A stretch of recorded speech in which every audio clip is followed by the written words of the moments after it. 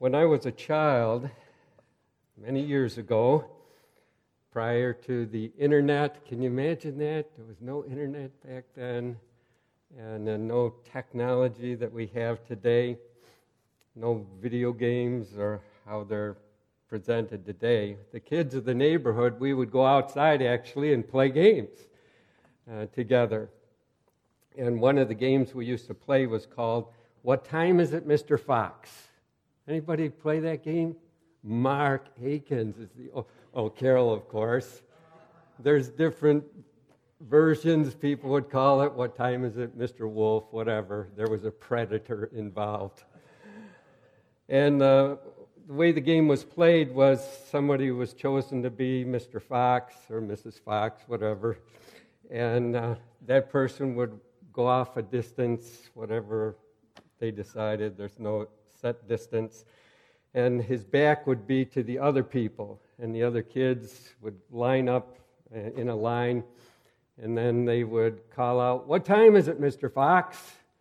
And Mr. Fox would give them a time between 1 and 12, and if it said 4 o'clock, well, the kids would take 4 steps forward, and they would repeat that process. "What time is it, Mr. Fox?" 6 o'clock, 6 steps forward. And each time, the kids are trying to get closer and closer. Well, there comes a point when Mr. Fox changes what he says. And they say, "What time is it, Mr. Fox?" And he says, "Dinner time." And he turns around and runs after everybody and tries to catch somebody. And whoever he catches has to be Mr. Fox. And that would be far too violent for the kids today. But too traumatic. But we survived. Maybe, depending on what you think of me. But at any rate, time was an important factor in that game, and response to time was an important factor in that game as well. So the topic we're considering this morning, both the matter of time and response to the time, are very important as well. And with the verse on the screen, you'll see what I'm talking about. We see that the importance of that mentioned in John 4:23. But the hour is coming and is now here when the true worshipers will worship the Father in spirit and truth. For the Father is seeking such people to worship Him. So the proper response that flows from this joy of fearing God is to worship God, and to worship God now. Now is the time. Not to run from Mr. Fox, but now is the time to worship God for who He is. And all those that really do have a genuine fear of God or reverential awe of God, indeed, they will worship Him. And they will worship Him now. So that's what we're talking about this morning. We're talking about worship. The word worship carries the idea of recognizing worth and worthiness of someone and affirming that worthiness with the appropriate response or treatment that is due the worthy individual. Jerry Bridges provides a definition from Stephen Charnock's book where he writes, "Worship is nothing else but a rendering to God the honor that is due Him." He provides another quote from A.W. Tozer. And Tozer writes that God wants to cultivate within us the adoration and admiration of which He is worthy. He wants us to be astonished at the inconceivable elevation and magnitude and splendor of Almighty God. Interesting as I put all these definitions together, the words that they use in trying to communicate the worthiness, something of the character of God and the worthiness of God to receive worship. Another one, John Piper, who is known for his building up of words, gives attention to both the inner essence of worship and the outward expression of it. And he writes, "The inner essence of worship is to know God truly and then respond from the heart to that knowledge by valuing God, treasuring God, prizing God, enjoying God, being satisfied with God above all earthly things. And then that deep, restful, joyful satisfaction in God overflows in demonstrable acts of praise from the lips and demonstrable acts of love in serving others for the sake of Christ. And then one more from John MacArthur. True worship is any expression of obedience, praise, honor, adoration, and gratitude offered to the true God by a regenerate soul who knows the truth about God and loves Him. I mean, just wonderful expressions and explanations, introduction to this whole matter of worship.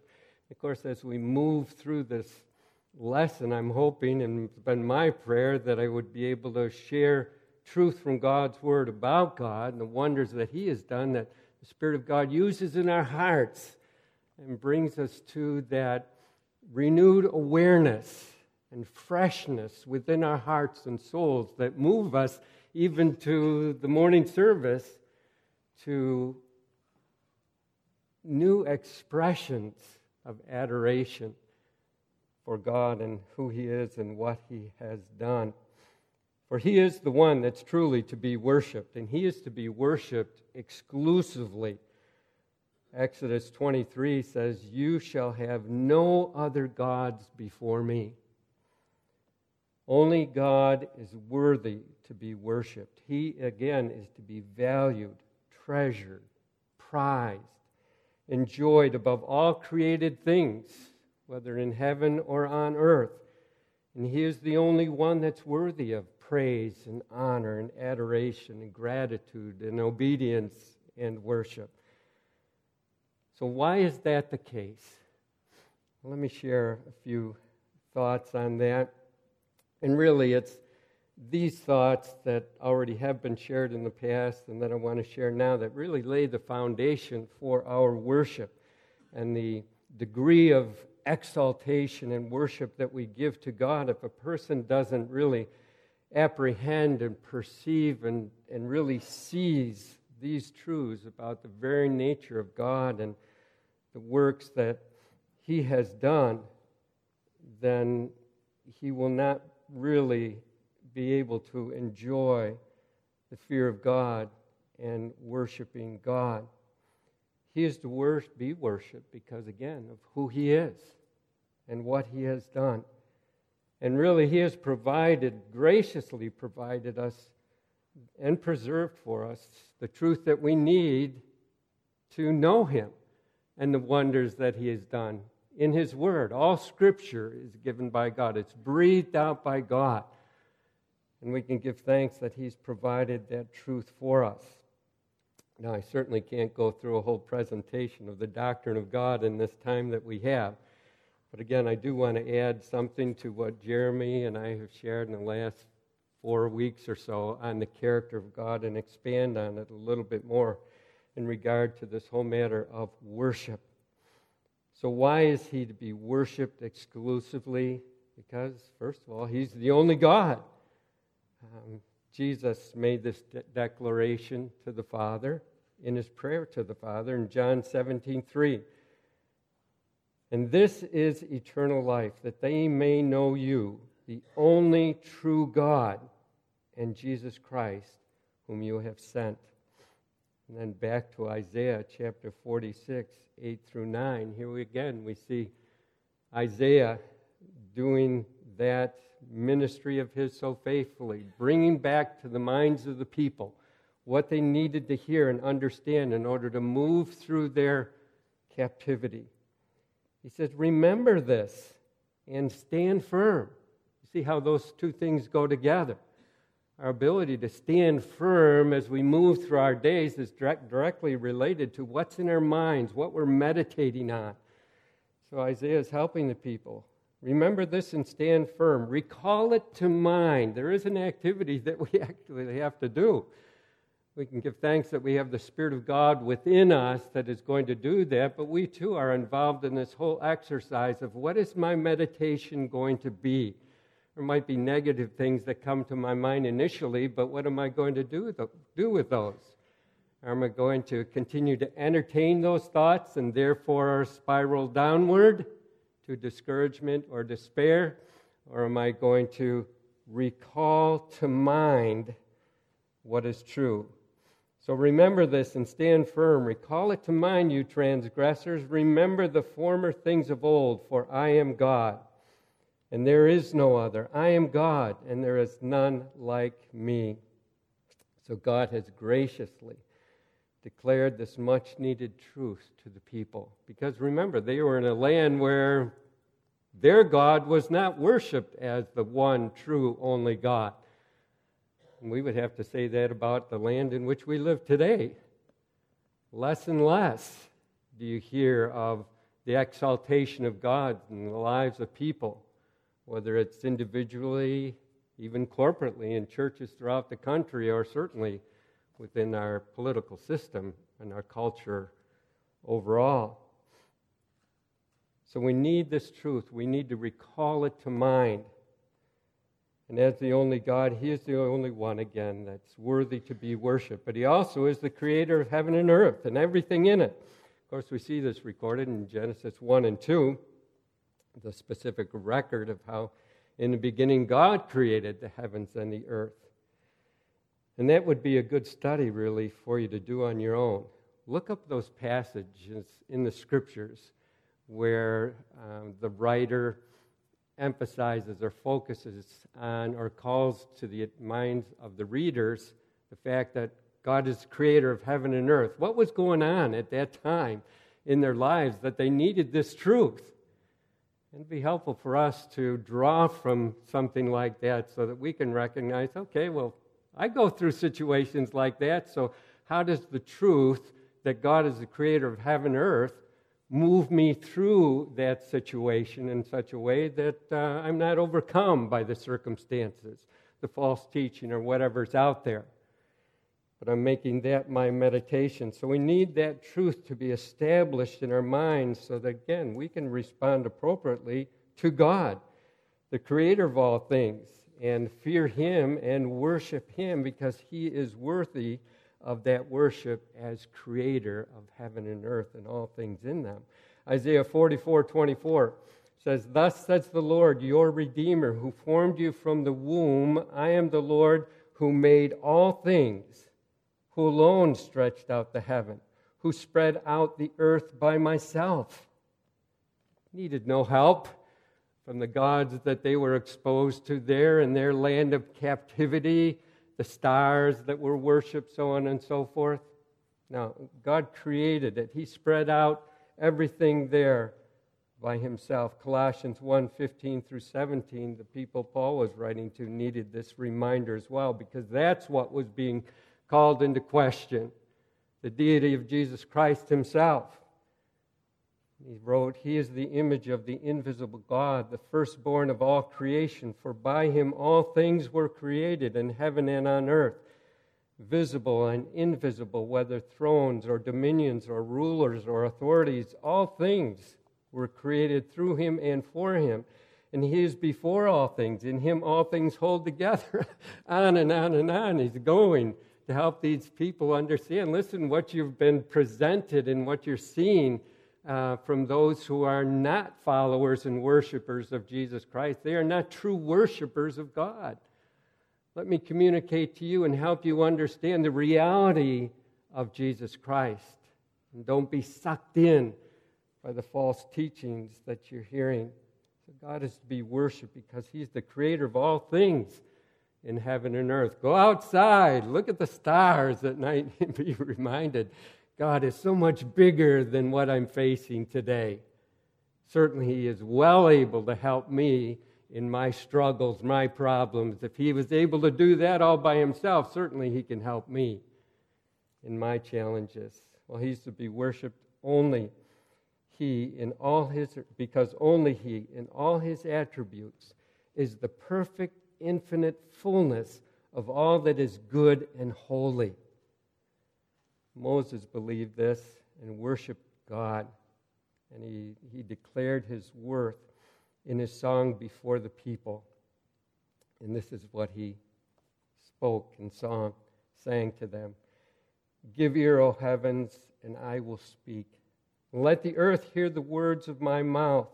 May my teaching drop as the rain, my speech distill as the dew, like gentle rain upon the tender grass, like showers upon the herb. You see the refreshment. He's understanding something about the reality of the truth of God and who God is. Listen, I'm going to declare to you something that's going to bring such refreshment to your soul that you're going to relish in it. And so he continues on, verse 3, for I will proclaim the name of the Lord, ascribe greatness to our God. The rocks, he's beginning to introduce and remind them of the truths about God. The rock, his work is perfect, for all his ways are justice. A God of faithfulness and without iniquity, just and upright is he. And then in Psalm 89, verses 5 and following, let the heavens praise your wonders, O Lord. And here we go, your faithfulness in the assembly of the holy ones. For who in the skies can be compared to the Lord? Who among the heavenly beings is like the Lord? A God greatly to be feared in the council of the holy ones, and awesome above all who are around him. O Lord God of hosts, who is mighty as you are? O Lord, with your faithfulness all around you. You have a mighty arm. Righteousness and justice are the foundation of your throne.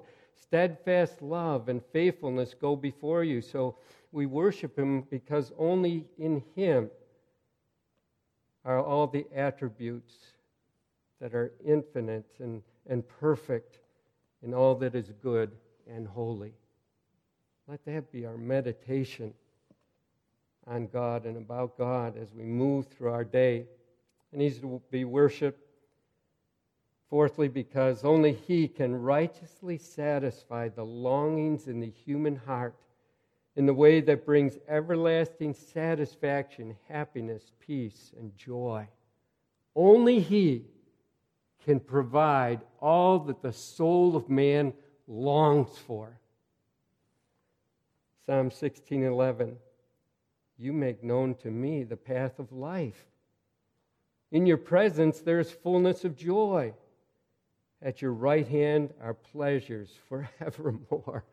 You hear the soul of David here. He's just trying to express what indeed he has found to be true of God in his own soul. Psalm 107:9, for he satisfies the longing soul. The hungry soul he fills with good things. And indeed, that's what is true of the soul of every individual. They long for that satisfaction, that peace, that rest as we move through our days, which we were created to enjoy, but really to be enjoyed in God, not apart from God. And so the only way that it can once again be restored and enjoyed is being connected with God again and knowing the truth of God. In John 4:13 through 14, Jesus said his interaction with the woman at the well. Jesus said to her, everyone who drinks of this water will be thirsty again. But whoever drinks of the water that I will give him will never be thirsty again. The water that I will give him will become in him a spring of water welling up to eternal life. What a wonderful message that he brought to this woman. You are familiar with the story and her life and how difficult and challenging it was, and the mess that she had made of her life, trying to satisfy her soul in things that really weren't meant to bring satisfaction to the soul above God. Her thirst just was not satisfied in the result. But thankfully, Jesus came to her. And she met Jesus, and she heard Jesus, and she believed in Jesus. And what happened? Her thirst was satisfied. Her soul was finally satisfied with what she had been looking for.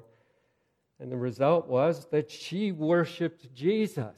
You see the change that took place within her heart, the realization of the truth of this individual standing before her, the Son of God, believing in him and experienced this satisfaction of soul. She couldn't keep it within herself. What was inside, this new satisfaction, had to find expression outwardly. And so she ran away into the town and told others, "Listen, I've got something to tell you of this individual who told me all things about myself." Well, she declared his worth to the people of the city, and many others came to him as well and believed and found satisfaction of their souls and said, "Listen, we don't believe anymore just because you told us this. We believe because we heard him and the message that he brought." They became worshipers, expressing their adoration, declaring his worth to one another, worshiping God. Well, let's move on. Worship him because of what he has done. All throughout the scriptures, we read of his messengers reminding the people of the great works that God has done. With this truth about God, they're reminded again of his worthiness to be worshiped and honored and praised and obeyed in whatever circumstances they were encountering. And the various works he had done reveal something about him and his character and his purpose. And the remembrance of the wondrous works really moves the people to meditate upon him, to have a right understanding of who he is, and then express that in praise and thanksgiving to God. That'd be another good study for you to do. Look up those passages and see why they're encouraged to remember the works of God. What were they experiencing at that time in their life, their circumstances, that the writers are calling upon them? Now, wait a minute. Remember the works of God. Remember what God has done. I mean, they're doing that in order to affect how they're living in their present circumstances. And the writer's believing that, listen, if you remember the works that God has done, you'll be able to move through these situations that you're in right now and not be controlled by them in such a way that you would be disheartened. Psalm 105, 1 through 6, David says, "Oh, give thanks to the Lord. Call upon his name. Make known his deeds among the peoples. Sing to him. Sing praises to him. Tell of all his wondrous works. Glory in his holy name. Let the hearts of those who seek the Lord rejoice. Seek the Lord in his strength. Seek his presence continually.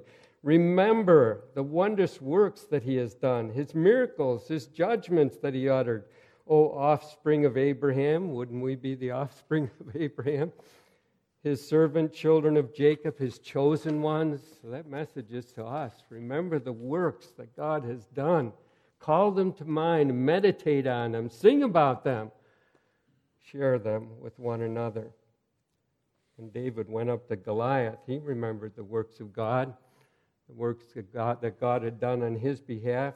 He declared it to King Saul. "Listen, I don't need this cumbersome armor."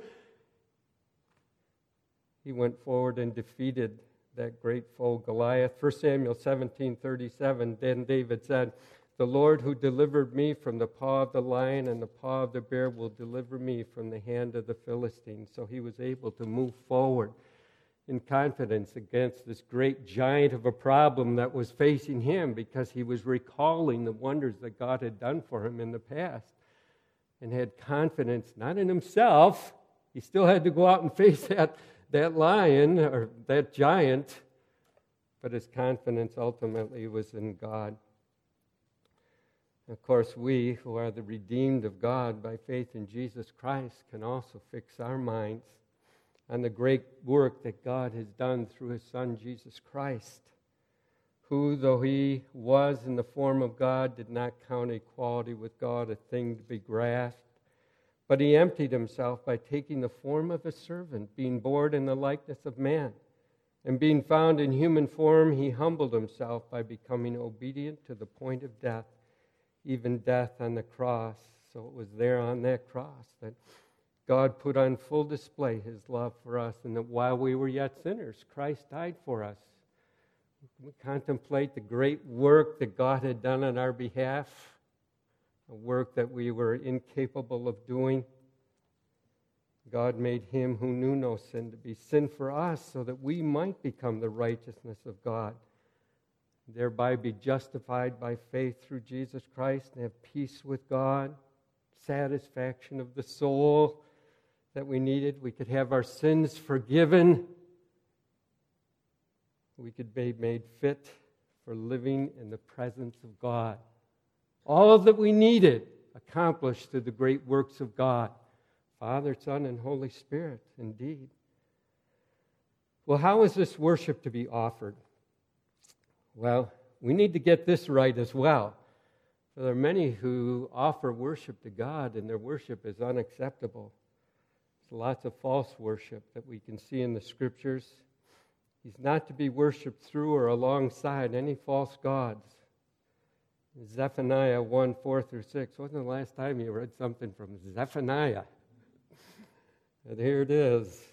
I will stretch out my hand against Judah and against all the inhabitants of Jerusalem, and I will cut off from this place a remnant of Baal in the name of the idolatrous priests, along with the priests, those who bow down on the roofs of the hosts of the heavens, those who bow down and swear to the Lord and yet swear to Milcom. It wasn't supposed to be this combination. I want to make sure all the bases are covered here.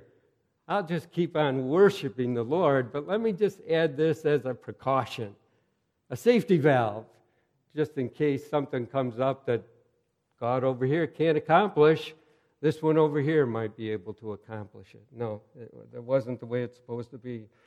Those who have turned back from following the Lord, who do not seek the Lord or inquire of Him, remember, Exodus 23, you shall have no other gods before me. Matthew 6:24, no one can serve two masters. Either he will hate the one and love the other, or he will be devoted to the one and despise the other. You cannot serve God and mammon or money or anything else. So we need to ask ourselves, is there anything in your life that you ascribe greater worth to than God? Indeed, if there is, it will show up in how committed you are in your expression of love and obedience to God, especially when you hold in higher regard that which is not to be worshipped. You're concerned that that which you love with a greater love than God might be taken away or prevented, you being prevented from obtaining it. I'll love and worship God as long as I can have this. If I don't have this, then all of life begins to fall apart. Hold God in the highest regard. Love Him above all things. Worship Him as the true God. But also, we're not to worship with vain, insincere, hypocritical hearts. This again was true of the Pharisees and the scribes. They wanted to establish their own way of righteousness, their own way of finding acceptance with God, their own way of living life. And they criticized Jesus' disciples for breaking their traditions. In Matthew 15:8, Jesus said, "This people honors me with their lips, but their heart is far from me. In vain do they worship me, teaching as doctrines the commandments of men." What they thought was acceptable worship wasn't, because their hearts weren't really in it. Their hearts were far from the Lord. Their focus truly was on themselves. Their own ways, their love, their devotion and honor was for themselves and not Christ. We'll live life this way. That's not the way it's to happen. Over against this false worship, Jesus identifies really what is true worship. And this is what we want to get right. And really it brings us full circle to the verse that was on the screen prior to class. John 4:23, but the hour is coming and is now here. The hour was there then, it's here now, when the true worshipers will worship the Father in spirit and truth, for the Father is seeking such people to worship Him. So we worship Him in truth. Our worship must be based on truth. And again, God has provided the truth that we need to know just how magnificent He is and how worthy He is of worship, the wonders that He has done. All Scripture, again, is given by God, is breathed out by God, and in those Scriptures that are breathed out, we can find what is true about Himself. And then by the work of His Holy Spirit through God's Word, we're made alive and we can see and believe the truth that God has revealed to us and for us. Truth about Himself, again. And with new hearts, we can worship God in spirit. We have a new recognition of God's majesty and His worthiness to be praised. Again, we've been exposed to the truth initially through the gospel presentation. The Spirit of God has used us and awakened us to the truth so that we have come to Him in true faith and repentance and believed. And there's a newness that has taken place within our hearts. A new love for God that wasn't there before. A new longing for His exaltation, His honor, and His glory through my life. Just like the woman at the well. After meeting Jesus, hearing Him, believing Him, her life was not the same. She went forward with a new inner joy in her heart that was manifested outwardly to the people. And they saw something very different with her. Something wondrous has been done in the life of this person. She was worshiping in spirit and in truth. Psalm 63, 1-3, O God, You are my God. Earnestly I seek You. My soul thirsts for You. My flesh faints for You, as in a dry and weary land where there is no water. So I've looked upon You in the sanctuary, beholding Your power and glory, because Your steadfast love is better than life.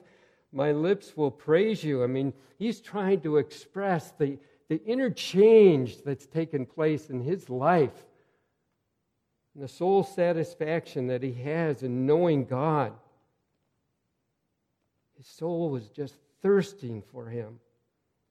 That kind of inner spirit longing for God's exaltation will be manifested through outward worship.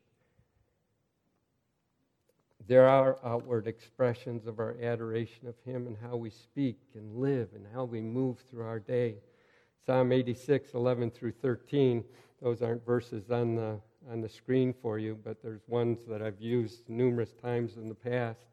Teach me Your way, O Lord, and I will walk in Your truth. Give me that undivided heart that I might fear Your name. I'll praise You, O Lord, my God, with all my heart. I'll glorify Your name forever. Why? For great is Your love for me. You've delivered me from the depths of the grave. I mean, that's a fullness of joy and satisfaction in God, in the heart of the person who is truly worshiping God in spirit. Well, Jerry Bridges identifies worship as a way of life. We worship in truth and spirit, and just identifying a little bit more of what that looks like with an understanding of the truth of God, with longings in our hearts to glorify God, we worship Him. Those outward expressions of our adoration of Him show up in how we think, how we speak, how we live, how we move through our day. Psalm 145, 1 and 2. I will extol You, my God and King, and bless Your name forever and ever. Every day I will bless You and praise Your name forever and ever. And Paul instructed the believers in Rome that the reasonable spiritual act of worship for them is to present their bodies, their whole beings, as living sacrifices to God. I appeal to you, brothers, therefore, brothers, by the mercies of God, to present your bodies as a living sacrifice, holy and acceptable unto God, which is your spiritual worship. He had just finished writing to them about the wonders of God, the mercies of God to them in the previous chapters, and what would be the right response to all that they had heard and read from the Apostle Paul, well, the appropriate response would be to worship him, and to worship him by yielding their lives to him as living sacrifice. That would be their most reasonable spiritual act of worship, as Jesus yielded himself up to the Father. Now let us yield ourselves, our bodies, our whole beings unto him as an act of reasonable spiritual worship to him. Well, we worship. The worship is seen, and certainly in what we say: praise, thanksgiving, rejoicing to God as we move through our day, telling of his wondrous works to people, the gospel of Jesus Christ, not drawing back, not being afraid of their terror, what's that before us, speaking the truth in love, gracious speech. In all that we do all for the glory of God, in our family roles and how we do our work, how we serve in the body of Christ. So many ways in our private lives as we move through the week that we're worshiping God, and as we yield ourselves as living sacrifices unto him. But we also do that in our corporate church life. We certainly worship in our private lives throughout the week, but then here we are. We've come together as people who have transformed hearts, who want to express some adoration and praise to the God who's done such wondrous work on our behalf. Quote from Jerry Bridges: "The vitality and genuineness of corporate worship is to a large degree dependent upon the vitality of our individual private worship." So what we're going to do here this morning after Sunday school is just an expression of what we've been doing throughout the week. And man, can you imagine, well, you won't have to imagine because we're going to be doing it, what that's like when you get individuals who are doing that through the week come together and do that together. Where we as a body can present to God and exalt him together as one body. How do we do this? In our giving, our praying, our reading of God's Word, our singing, our pastor's proclamation of God's Word, in our reception to what is proclaimed, in the ordinances of baptism, the Lord's Supper. In all these ways, we are exalting and worshiping God. Well, you want to know the joy of fearing God? Worship him. The hour is coming and is now here when the true worshipers will worship the Father in spirit and truth, for the Father is seeking such people to worship him. Are you that true worshiper this morning? I trust that you are. If not, the hour is here. Let's pray. Heavenly Father, this morning we give thanks. We couldn't be here with transformed hearts as a result of our own works of righteousness. They're as filthy rags before you. We're only here because of the wondrous work that you have done through Jesus Christ, the work of your Spirit and your Word. And so we give thanks to you and praise your name, and would ask that really you would be honored through that sacrifice of praise that we can present to you in the next service. In Jesus' name, amen.